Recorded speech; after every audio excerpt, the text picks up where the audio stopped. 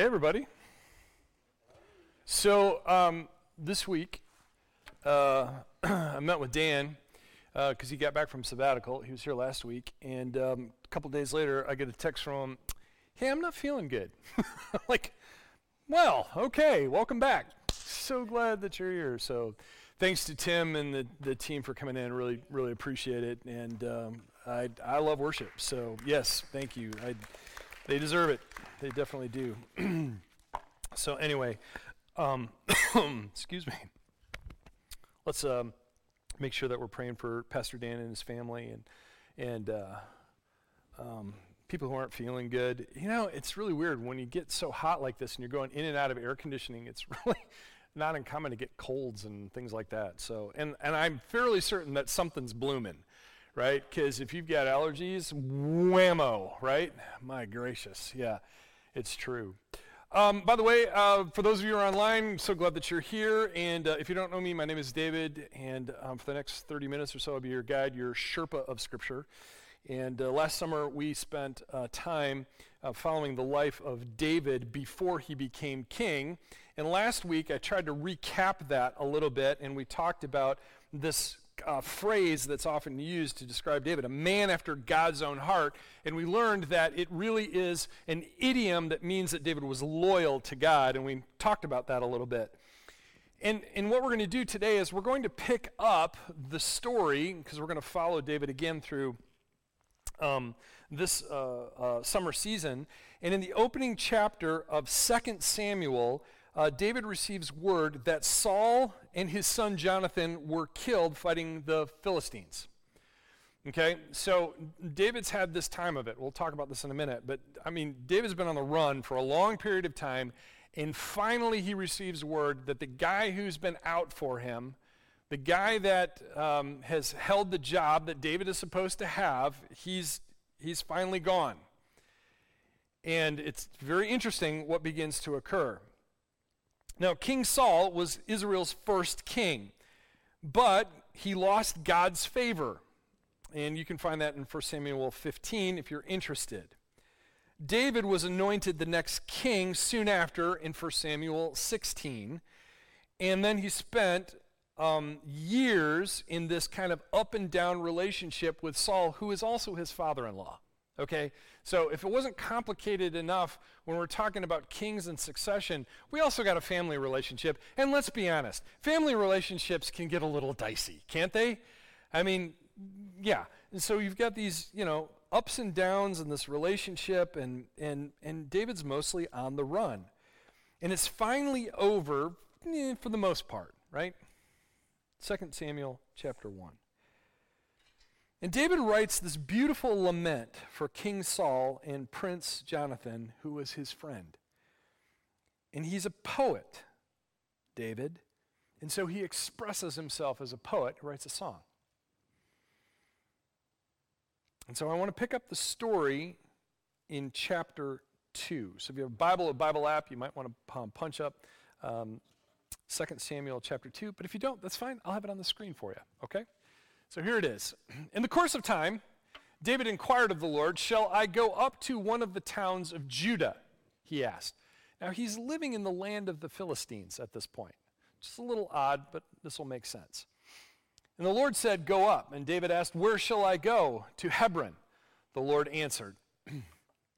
And so David went up there with his two wives, okay, and the men who were with him. And they settled in Hebron and its towns. Then the men of Judah came to Hebron, and there they anointed David king over the tribe of Judah. Now this is interesting because Samuel has already anointed David as king, but here's the men of Judah saying, okay, you're the king of our tribe. So this begins a process of acknowledgement. So think of it this way. When the United States was first coming into being, they had a constitution that had to be ratified by each state. In some ways, this is like that. So you've got a major tribe. Judah's probably one of the larger tribes. And the men of Judah, the leaders of that tribe, go to him and basically ratify him as king. So God has already declared him as king. Now he's being ratified by the tribe. Does this make sense? Yeah? Okay. So that's what's happening here. And he said, you're going to be the king over our particular tribe. Now, Hebron is an interesting place because it's south of both Jerusalem and Bethlehem. So if you kind of know your geography of Israel, you kind of know where Jerusalem is. And if you go down south, probably roughly a day's journey is Bethlehem, maybe not quite that far. And then probably another day, day and a half journey on foot or by donkey, I guess, you would have Hebron. And so if you know where the Dead Sea is, it's due west of the Dead Sea. And so David's down further south, kind of living in the wilderness, and he moves up to Hebron. And he's anointed king and basically ratified by the tribe of Judah. And so what he does after this is he begins to consolidate his power, because even though God has put his stamp of approval on him, David still has to go through the process of human politics. Because you get human beings together and you're going to have politics, right? For whatever reason, that happens. We were talking to some friends the other day, and it's not supposed to be this way, but there's even politics in church, right? I mean, it happens, and there's no ugly like church ugly, I think. And our friends were kind of describing this, and it reminded me that whenever we're, human beings and we're trying to follow God, you can still have politics in play. And so that's what we see here. David still has to go through the political process. And then there's a wrinkle, okay? As if this wasn't complicated enough, there's a little wrinkle that gets added to this. Let's keep reading. Here it is in verse 8. Meanwhile, Abner, which just is a great name for a general, right? General Abner. Okay. Meanwhile, Abner, son of Ner, Abner and Ner, right? Apparently, their parents did not like them. Okay. Meanwhile, Abner, son of Ner, the commander of Saul's army, had taken Ishbosheth, that's how you pronounce it, Ishbosheth, another great name, son of Saul, and made him king over Gilead, Ashuri, and Jezreel, and also over Ephraim, Benjamin, and all Israel. So, you can see where this is going, right? Judah says, you are our king, and so Abner comes along, grabs the son of Saul. Now, here's the thing. You really have to pay attention to the wording here. Who's on the throne? Ishbosheth. But who's the power behind the throne? Abner, right? So there's a little politics, and there's a whole lot of intrigue going on. Fascinating story. So the wrinkle is he sets up essentially a rival throne. So you had Saul, and then his son Jonathan, who is David's friend, and then Ishbosheth. There may be others. I don't know off the top of my head. But of course, you're thinking about this. Now, here's what's interesting to me. Please remember that the nation of Israel at this point had only a monarchy for roughly 20 years. Okay? They're new to this. And yet, they seem to embrace this political idea of succession relatively quickly. You understand what I'm saying?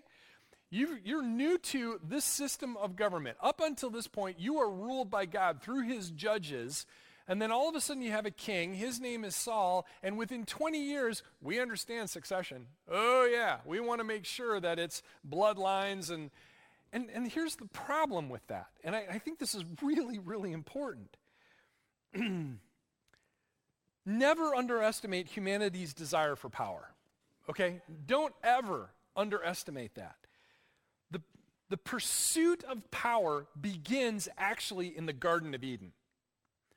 Because what happens? The serpent comes, says some very tempting thoughts, and so it says in the text that Eve and then Adam see the fruit, that it was pleasing to the eye, and it was beneficial because it was the tree of the knowledge of good and evil. I'm sorry, that's power, right?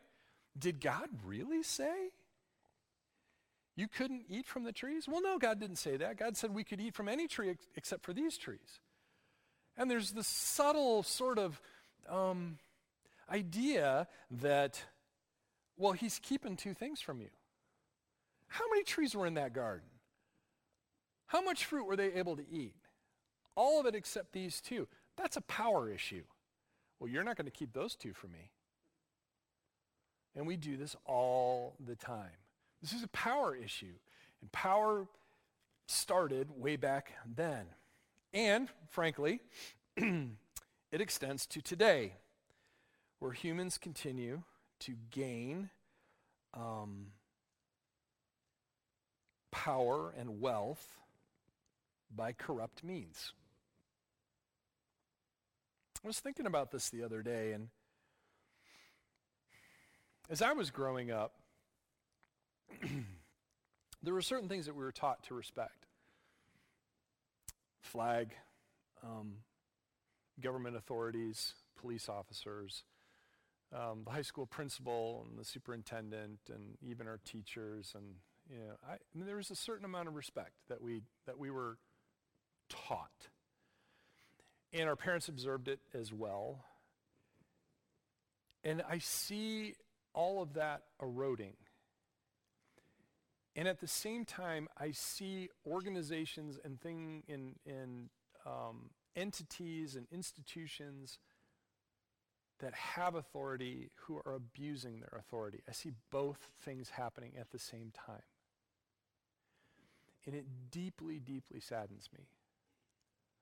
I had hoped we were better than that. But the fact of the matter is, we're human, all of us.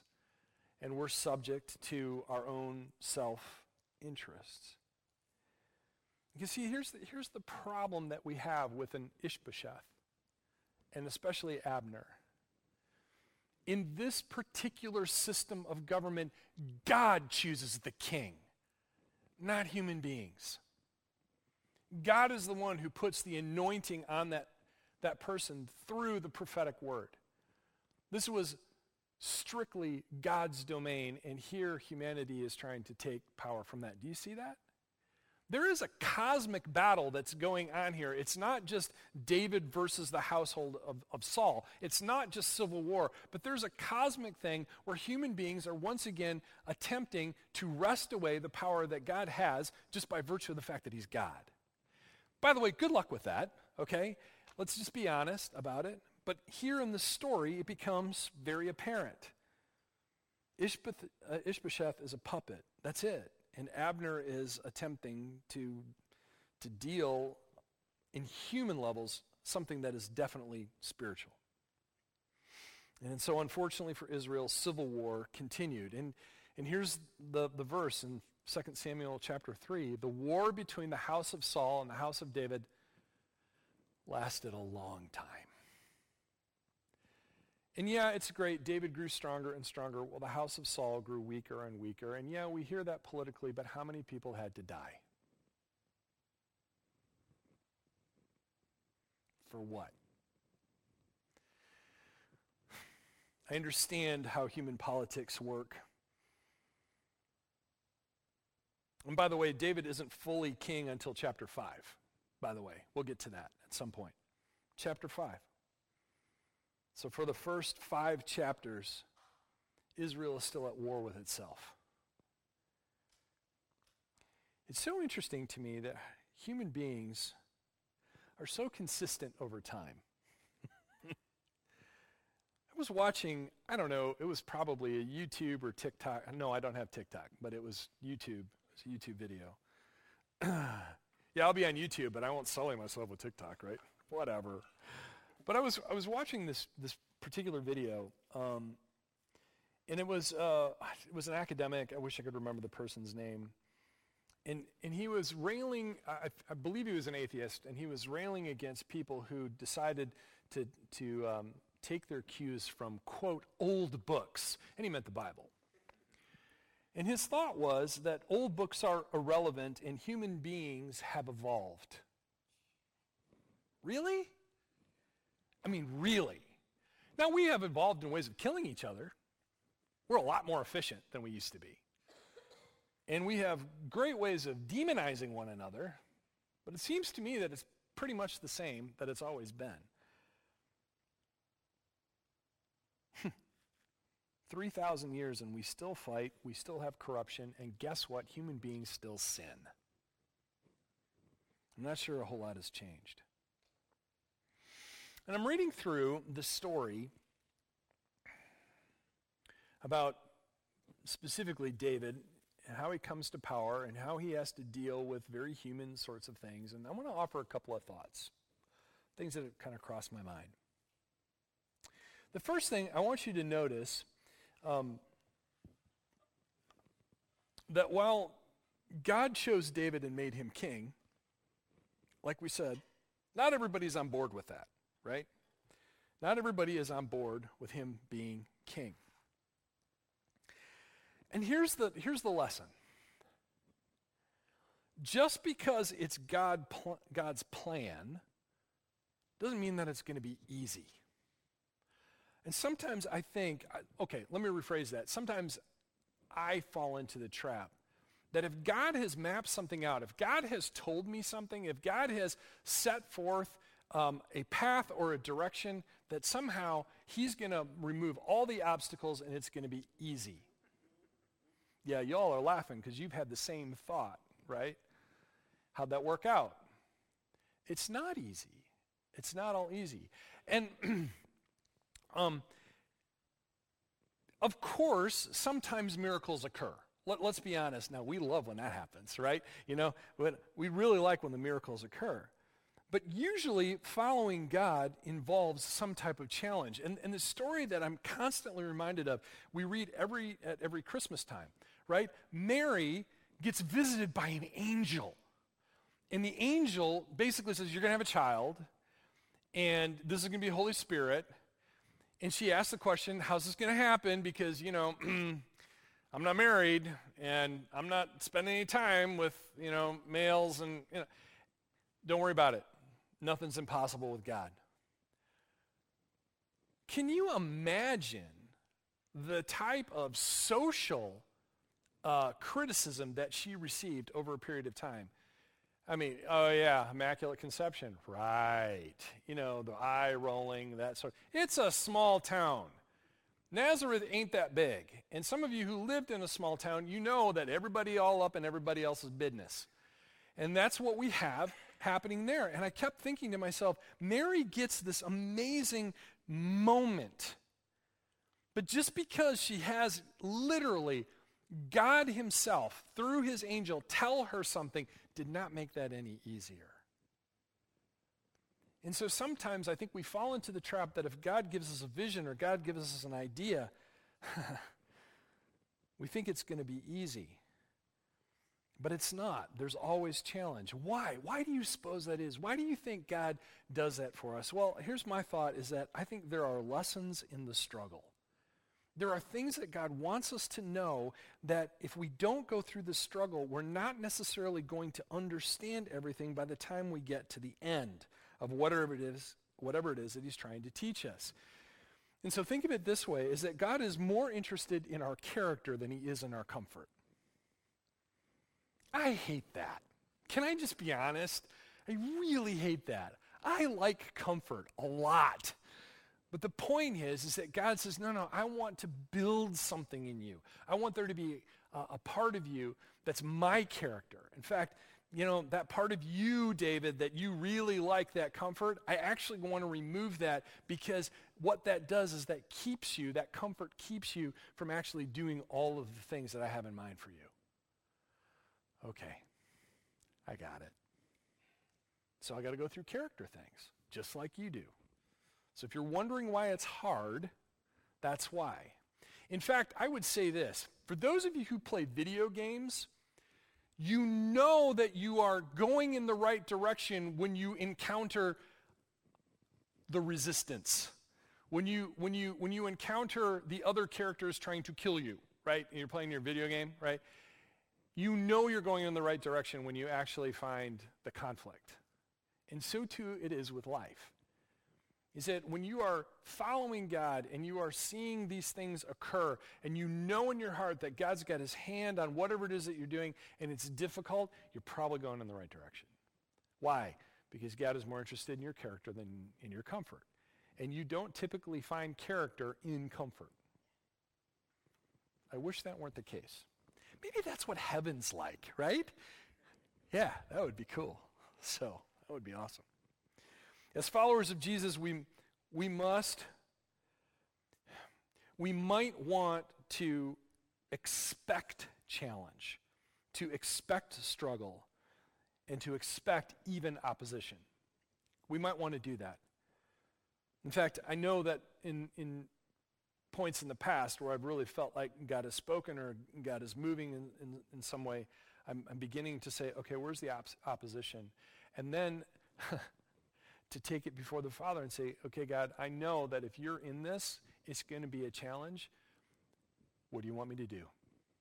How do you want me to handle it? And see where I'm learning how to be preemptive on that. I still don't have it right. I still have a long way to go, but I am finding that that's the best place for me. That's the place where I'm going to learn the most. Difficulty doesn't mean you're wrong. Difficulty doesn't mean you're lost. It doesn't mean that you're misguided or misdirected. It just means that there's an opportunity for growth. Yeah. Secondly, I want you to notice the very opening words. David hears of the death of Saul. He writes the lament, and it says, David inquired of the Lord, and the Lord said, go up. David says, where? To Hebron. The Lord wants to speak into and to guide your life. He wants to do that.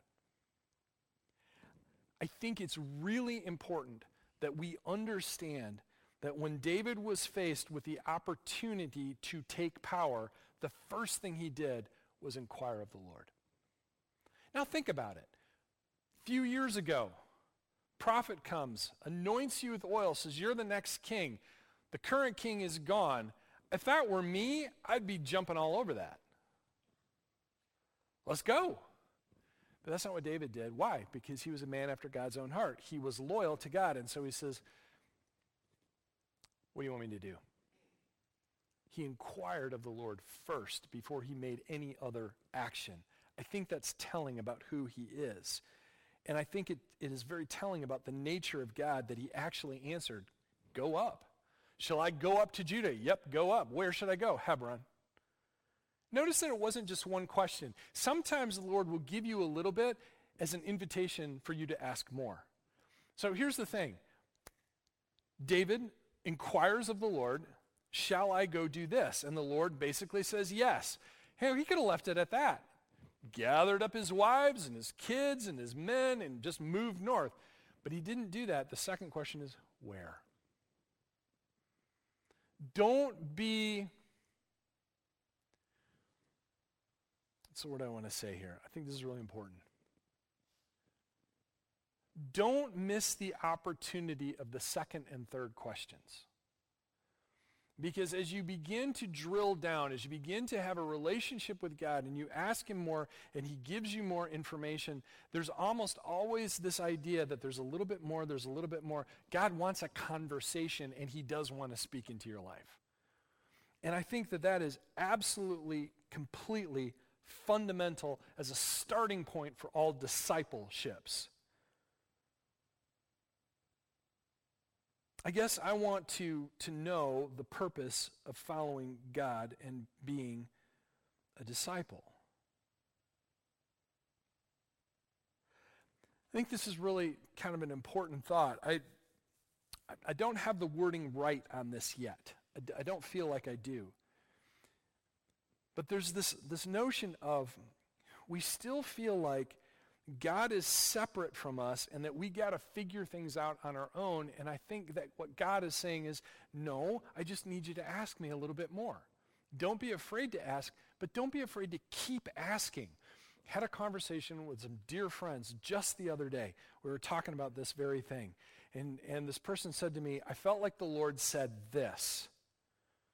And so I know I have to be obedient and say yes. And the first thing that crossed my mind is, yeah, but what's the next question? And I asked her this. I said, I think you need to say yes to God. I'm not telling you not to. But if the Lord told you that, I think it's okay to ask him why. Or why now? That's a great question to ask. But the point is that God isn't looking to just give you directives. God is looking for a conversation, and he wants to speak into your life. Sometimes he'll tell you things, sometimes he won't. That's up to God. But the point is, don't abandon the conversation early. Keep asking. I think that's an important part of discipleship. Now, please don't misunderstand. It's not always easy to do that because sometimes we're a bundle of emotions and I want God to answer me right now.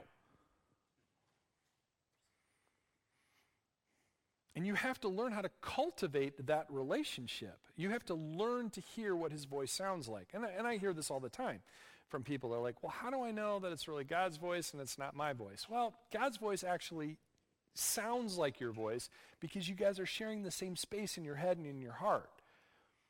And what you're looking for is that content of that. What is God saying? And you will find a certain amount of resonance to it. The point is, you got to start somewhere. And just start by asking those questions and seeing the kinds of responses that you get. Process it with God. Process it with people that you love. Now, we should presume that God wants to speak and to guide us, okay? This is crucial to understand. So a few weeks ago, you might have remembered that we began praying for a kids ministry director. Oh, and by the way, I'm happy to report we've had a couple great conversations with some really good candidates, and I hope we're getting close. So keep praying because we really need that particular person on staff.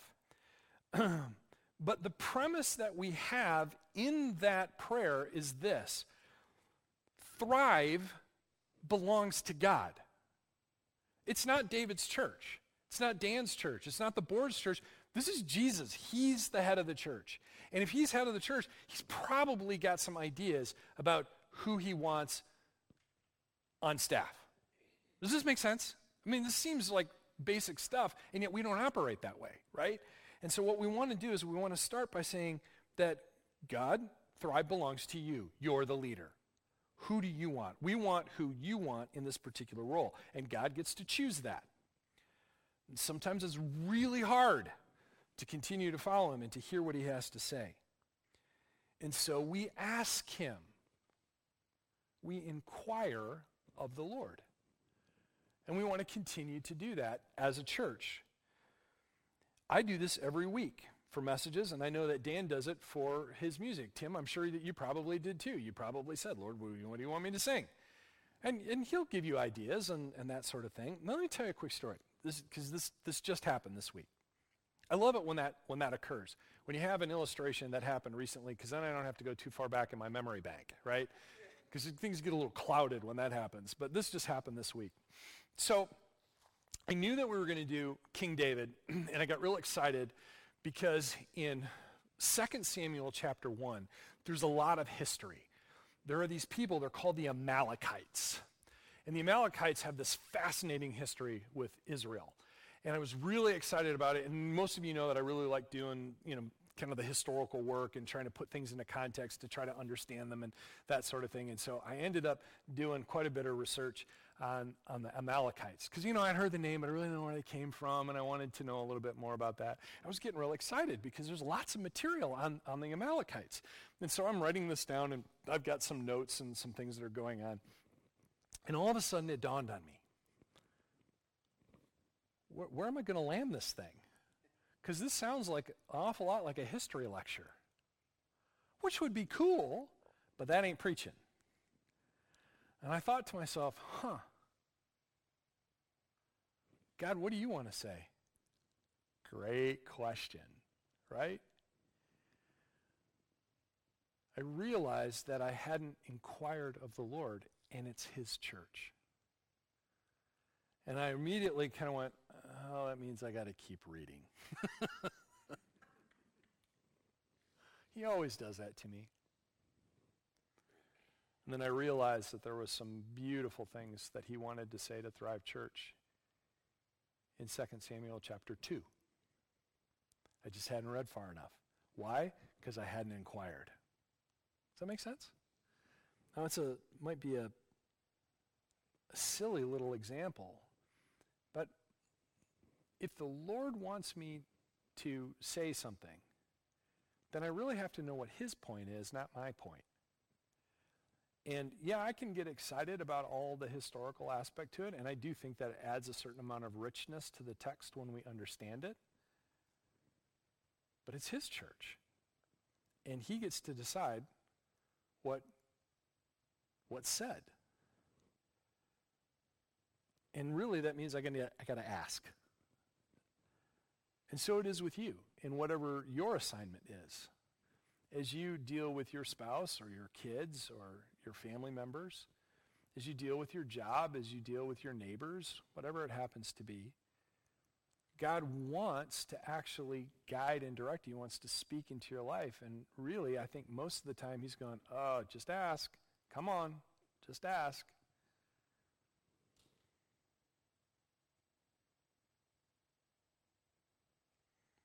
And again, I think all of this underscores this need to spend time in the presence of God, either individually or corporately, probably both, actually. Earlier, I mentioned how concerned, how disappointed I am by the things that I see in the world.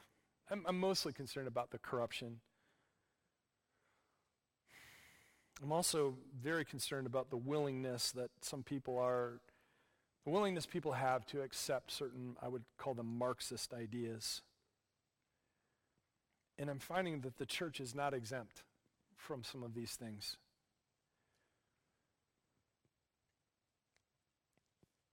And given a recent Supreme Court decision, it's probably going to get uglier.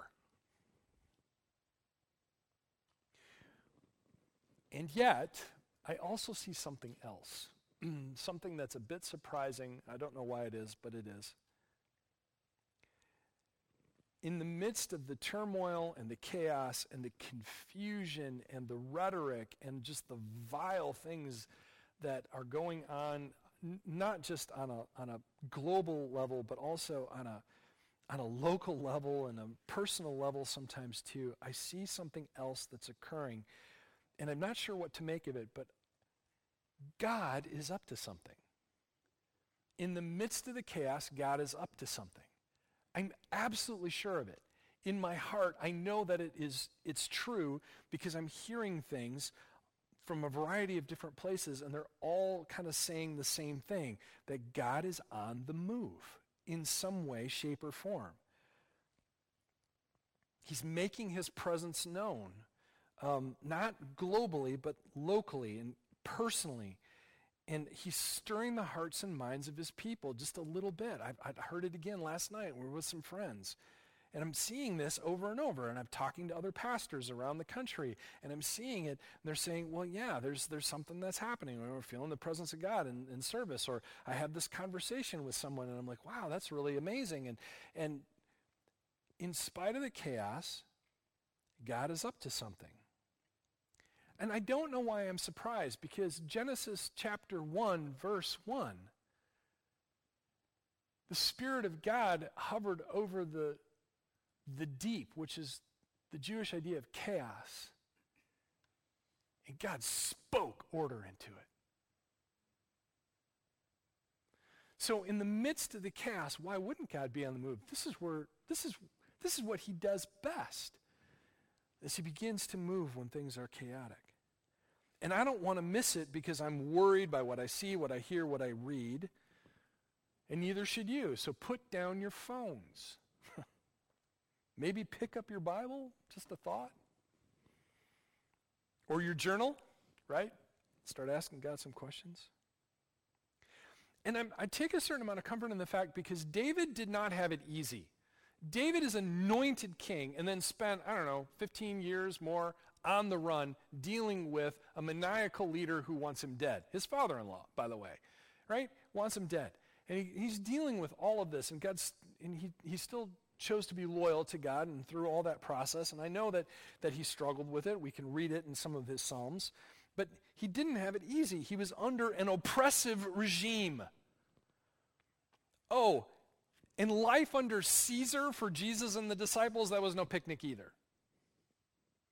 So in the midst of those moments where things feel chaotic and they feel oppressive and repressive and all of that, God is still on the move. And I take a great deal of hope in that. I think that's hopeful for all of us. I'm not saying that it's easy, but I think we have to remind ourselves, and frankly, we need to remind each other that God is still present, he's still active, and he still wants to speak to you, and he wants to speak to me. And so I look at the life of David, and I'm like, here's the thing. David still has struggle that he has to go through, but he still maintains his connection to God. And God, more importantly, wants to speak to him. I can't stress this enough, brothers and sisters. It's not that God is up there with his arms folded just waiting for you to say the magic words. But rather, he's like, come on, ask me. Come on, this is a relationship. This is something that I want to speak into your life. I want you to understand how to hear me. I want you to read my word and get new things out of it. I want you to experience my presence. I want you to experience my power. And I want the people around you to do this because that's who I am. And if we don't start from that premise, we are going to miss out on everything. Let's not do that. God, Thrive Church is your church. These are your people, and they love you.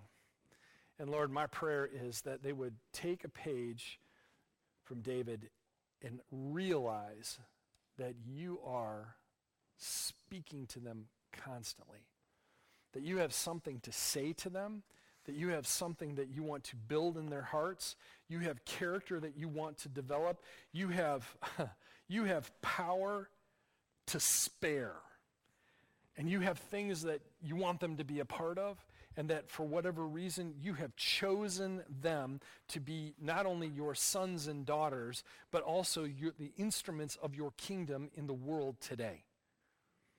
That this is not just some type of words that we read, but you are living and you are active and you are desiring to be with your people. It has always been that way from the moment that you walked with Adam and Eve in the garden to the moment that you put your glory on the tabernacle when you were with your people Israel, and when you were in the form of Jesus walking with disciples and others, and now your Holy Spirit indwells each one of us so that we can actually be with you.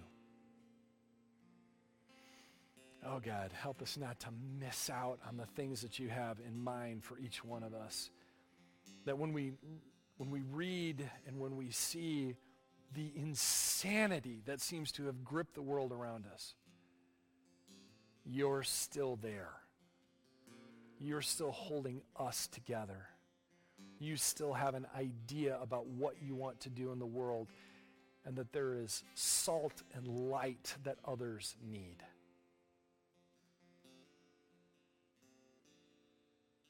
God, don't let us miss out on that. Don't let us miss out what you're trying to speak to our individual hearts. And I pray, Lord, that as people experience your stirring today, they wouldn't be afraid of it and they wouldn't ignore it, but they would simply begin the conversation. God, what do you have in mind? Lord, may we never be afraid to inquire of you. And Lord, I pray that we would be sensitive enough to hear what you have to say. Pray this all in Jesus' name. Amen.